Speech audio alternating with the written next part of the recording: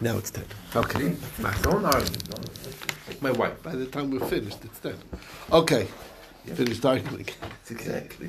Works like a charm. Okay. All right. So let's get started. Yesterday's daf was daf Ayin Zayin, number 77. Today's Ayin Ches, number 78.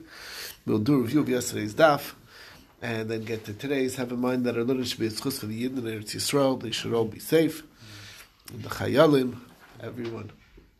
Also, Amen. Nishma Yitzchak Keshem ben Avram Gedalia, and also for Shlema for Hadas Basranya, Miriam Bas Etiel Sisol, and Chaim ben Gitol, Devar Bas Sarah, and Tzvi Top ben Chasha, and Amy Bas Tvora. And of course, I have two on the list. Okay, Sarah Bas Yecheved, and actually three. Whatever, no, 1 second. And Chava Bas Dalia Hinda, and I think you're going to have to come earlier. Come earlier for this. The list is getting longer and longer. Either that or have to start getting better, that's all. Yeah, Okay. Either works or... Right. All right. Okay, let's get started. Shoshana called the bracha bus. Okay. All right, so let's get started today. We didn't quite start at the beginning of Ayin Zayin, so we're going to start a review at the where we had gotten up to. So Rabbi Lazar was curious on Rabbi Yochanan's opinion. Why is it that the shechita, if you steal a korban and you shecht that korban in the Beis Hamikdash l'shin bailim, why is that considered a shechita re'uya? If actually it's not really re'uya until it's actually the zrika is done on the mizbeach, and the zrika was never done. Same is true with Rabbi Reish Lakish's pshat, which says that it was a blemished animal and he did a shechita outside. And he said, but that shechita is not what permits it. It's the redemption. It has to be redeemed. So until the redemption happens, it's not a shechita ruya. That was his question, and it's a good question, except for the fact that he forgot a very important principle.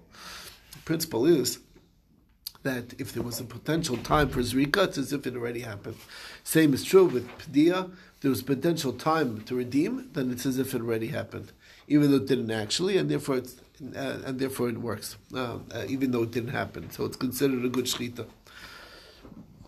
So we proved each one of these one at a time. So first of all, how do you know that Kol Amid Lizur Kizoruk? Tell me the Brisa says that Rav Shimon says that sometimes there's no sir that's matami, Tumas Ochlin, and sometimes there's no sir that's not matami Tumas Ochlin.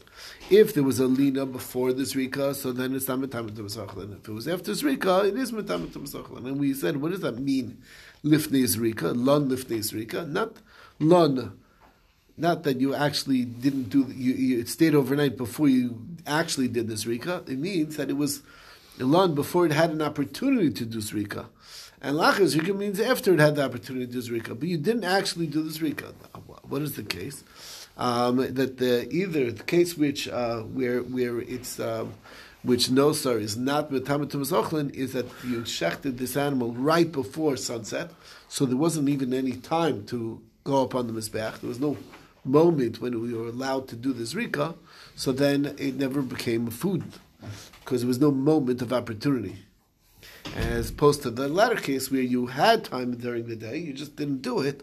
So then that is actually tamid tumas ochlin. Why? Because omed lizruk is tamid. Because the ability to do zrika is as if it's done, and it has a status as if as a food item that's subject to tumas ochlin. That's as far as the halacha. As far as the halacha of but you could do the zrika later, no? No, not if it's already the day's over. So No. I'm saying even if you didn't do it right away, you have all day to do it. Exactly. But you didn't do it all day, and then it stayed overnight. No, that I understand. But if you shech the animal, the Baal Mum, you can't do a transfer. Like you can't point it after when it's dead. No, you could, even if it's dead. Yes. And that's the next one. Wow. That's the case of the Aimid Liftes Kipadi Tami. That was the case of Reb Shimon. We talked about the Paraduma. Paraduma is Tamei Tumas Ochlin. Why? Because it had a moment when it was allowed to be eaten. When was it allowed to be eaten? You have to be after the Shlita. It's after the Shlita.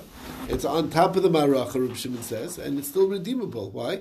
If you found a nicer paraduma, likelihood not very high, but you did, so then you want to exchange it, so you can redeem this one, take the Kedusha off of it, and then put it on the other one. What do you do with the you can eat it. You can eat it. It's 100% kosher. Well, And therefore it's subject to Tumas Ochlin. That's the other one. That was our question. I didn't have a good answer. Why not do both? I don't know. It's theoretical. You mentioned yesterday that you cut up the pieces of the red pepper and put it on the fire? You cut it up. To be burned as a unit, a whole. You do it for the. I was just going off. I'm sorry, but I was just going off the words that the pasuk says. That they cut it and put it on the fire. That's what it says. I'm pretty. I'm not sure. I was trusting my memory. I might be wrong, but that's how I remember it. How do they determine the ashes of the cow versus the wood ashes? Because when it's charcoal, it all looks the same. Doesn't matter. You could dilute it any amount, no? Huh? I don't know. I don't know. Could be they were separated. Could be they just So the moment is acceptable for food is after the slaughter, and you don't even do a zrika on the paraduma. Of course, paraduma. There is a zrika, but when you shecht it, you sprinkle in the. It's not done in the base of Migdash. It's a very right. It's the opposite mountain, and they're looking towards it, and there's opening. There's a sprinkle that's done towards the Makom Migdash. In the direction of the base of Migdash. Yeah. From the opposite mountain. Right. Okay. All right. Mirz Hashem, we should see one in our days. That would be pretty impressive. We should learn exactly how to do it. It's all burned together. The question is, but if it's all burned together, why not build a massive wood pile so it's all wood and very little paraduma ashes? I don't know. Right? Yeah, I don't know if the wood qualifies. It's right. It has to be ashes of the red heifer. So you have to have some way to separate it. Right. Okay. But it lasts a long time, right? One red heifer lasts any amount. You could dilute any amount. They definitely kept it for years. There's only 7 in history, I think. That's not that many. Okay. But, okay. So, anyway, the Gemara's next question. Why is it that Rabbi Yochanan, who said his answer, that it was a case of not blemished animal, Rabbi Yochanan talked about a non-blemished animal that was shechted on behalf of the Bailam, meaning having in mind the Bailam in the base of English, but there was no Zrika because it fell before, so they have to bring a new korban. Why did he not like Reb Shimon ben Lakish's answer, said that it was a case of a Balmon? The answer is that we understand, because look, he wants to talk about even if it wasn't blemished. You don't want to make that it's only in a case where it was blemished. Okay, but why would Reish Lakish not like Rabbi Yochanan's answer? So that's because of a very interesting principle. Remember, the pasuk says "Utfachoy or mucharoi." He either slaughtered it or sold it. So he holds that they're packaged, kind of. That there was has to be, in order to be chayiv for tficha mechira, it has to be that the ganav could have done either or, and put 2 options. Both our options have to be real. So if you could sell it, then you could be tovechit. If you can't sell it, then you can't be tovechit. So kachim, that's a fit, that does not have a blemish. There's no way to sell it because you cannot transfer the kedusha off of it until it comes up with a blemish. So, and therefore, since you can't sell it, therefore you're not chayav for tvicha. But by balmum, then both things are options. You could sell it either, or you could either sell it or slaughter it. That's the advantage. That's what his issue is. This is l'shitasam because they argue regarding selling a treifa, according to Reb Shimon.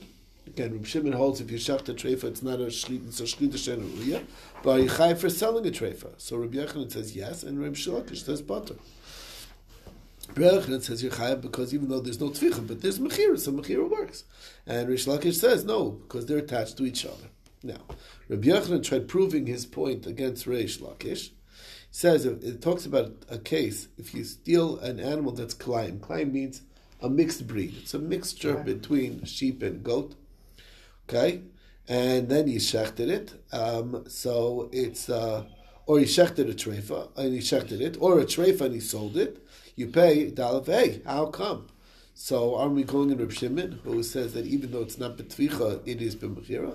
So he says no, maybe it's going like the Rabbanan, and therefore you could do a shchita. We talk about we did do a mechira, but you could go either one. Why the Rabbanan say only mechira and not zvicha by treifa? So he says, well, what do you mean? If it's Reb Shimon, kalayim can only be shachted and not sold. It could also be sold. So it said tvicha, and it's also true for mechira. But according to Rabbanan, it said mechira, but it also is true for tvicha. That's how Rish Lakish answers. B'yachid says it's not the same thing. At least in Reb Shimon, you could say that since by the treifa it could only be one, so therefore the kalayim we gave you another example of only one. But according to the Rabbanan, why not say all of them together? Say kind of kalayim or a treifa, then you did a tvicha or mechira yechayiv dalvei. This covers all the cases. So the Gemara says that is a kasha, it's a difficulty on Rish Lakish, but it's just that, nothing to change his mind. Now, the question then, the Gemara want to know, why is kalayim acceptable? Or chayiv, why are you chayiv if you steal an animal that is a mixed breed? Why is that chayiv? Doesn't the pasuk say seh? And isn't the halacha? Rava says that there's a source. When it says seh, every time it says seh, it means not as opposed to kalayim. It can't be a mixed breed. So the Gemara says, you're right, that's true in other places, but the reason why over here is different is because it says O, and O is marba kalayim. So the Gemara says, is O always marba? Doesn't the Brisa say about karbanas? It says shoro kesev, and there it says to exclude kalayim. Always is to exclude nidme, which is that it's born out of one type of animal, but it looks like a different. Okay. So it doesn't look like either parent, okay? So Rava says that it's based on the context of each one. When it comes to Geneva, it says Shar Oseh. So Shar Oseh, they cannot make kalayim because one has a 9-month period, the other one has a 5-month. For sure, they cannot reproduce together. So then O is being marbe. When it's kachim, which it says mentions kesev and ace does combine. They can make they can procreate together, a goat and a sheep. So therefore, the O is coming to exclude. Okay, so that is where we left off yesterday.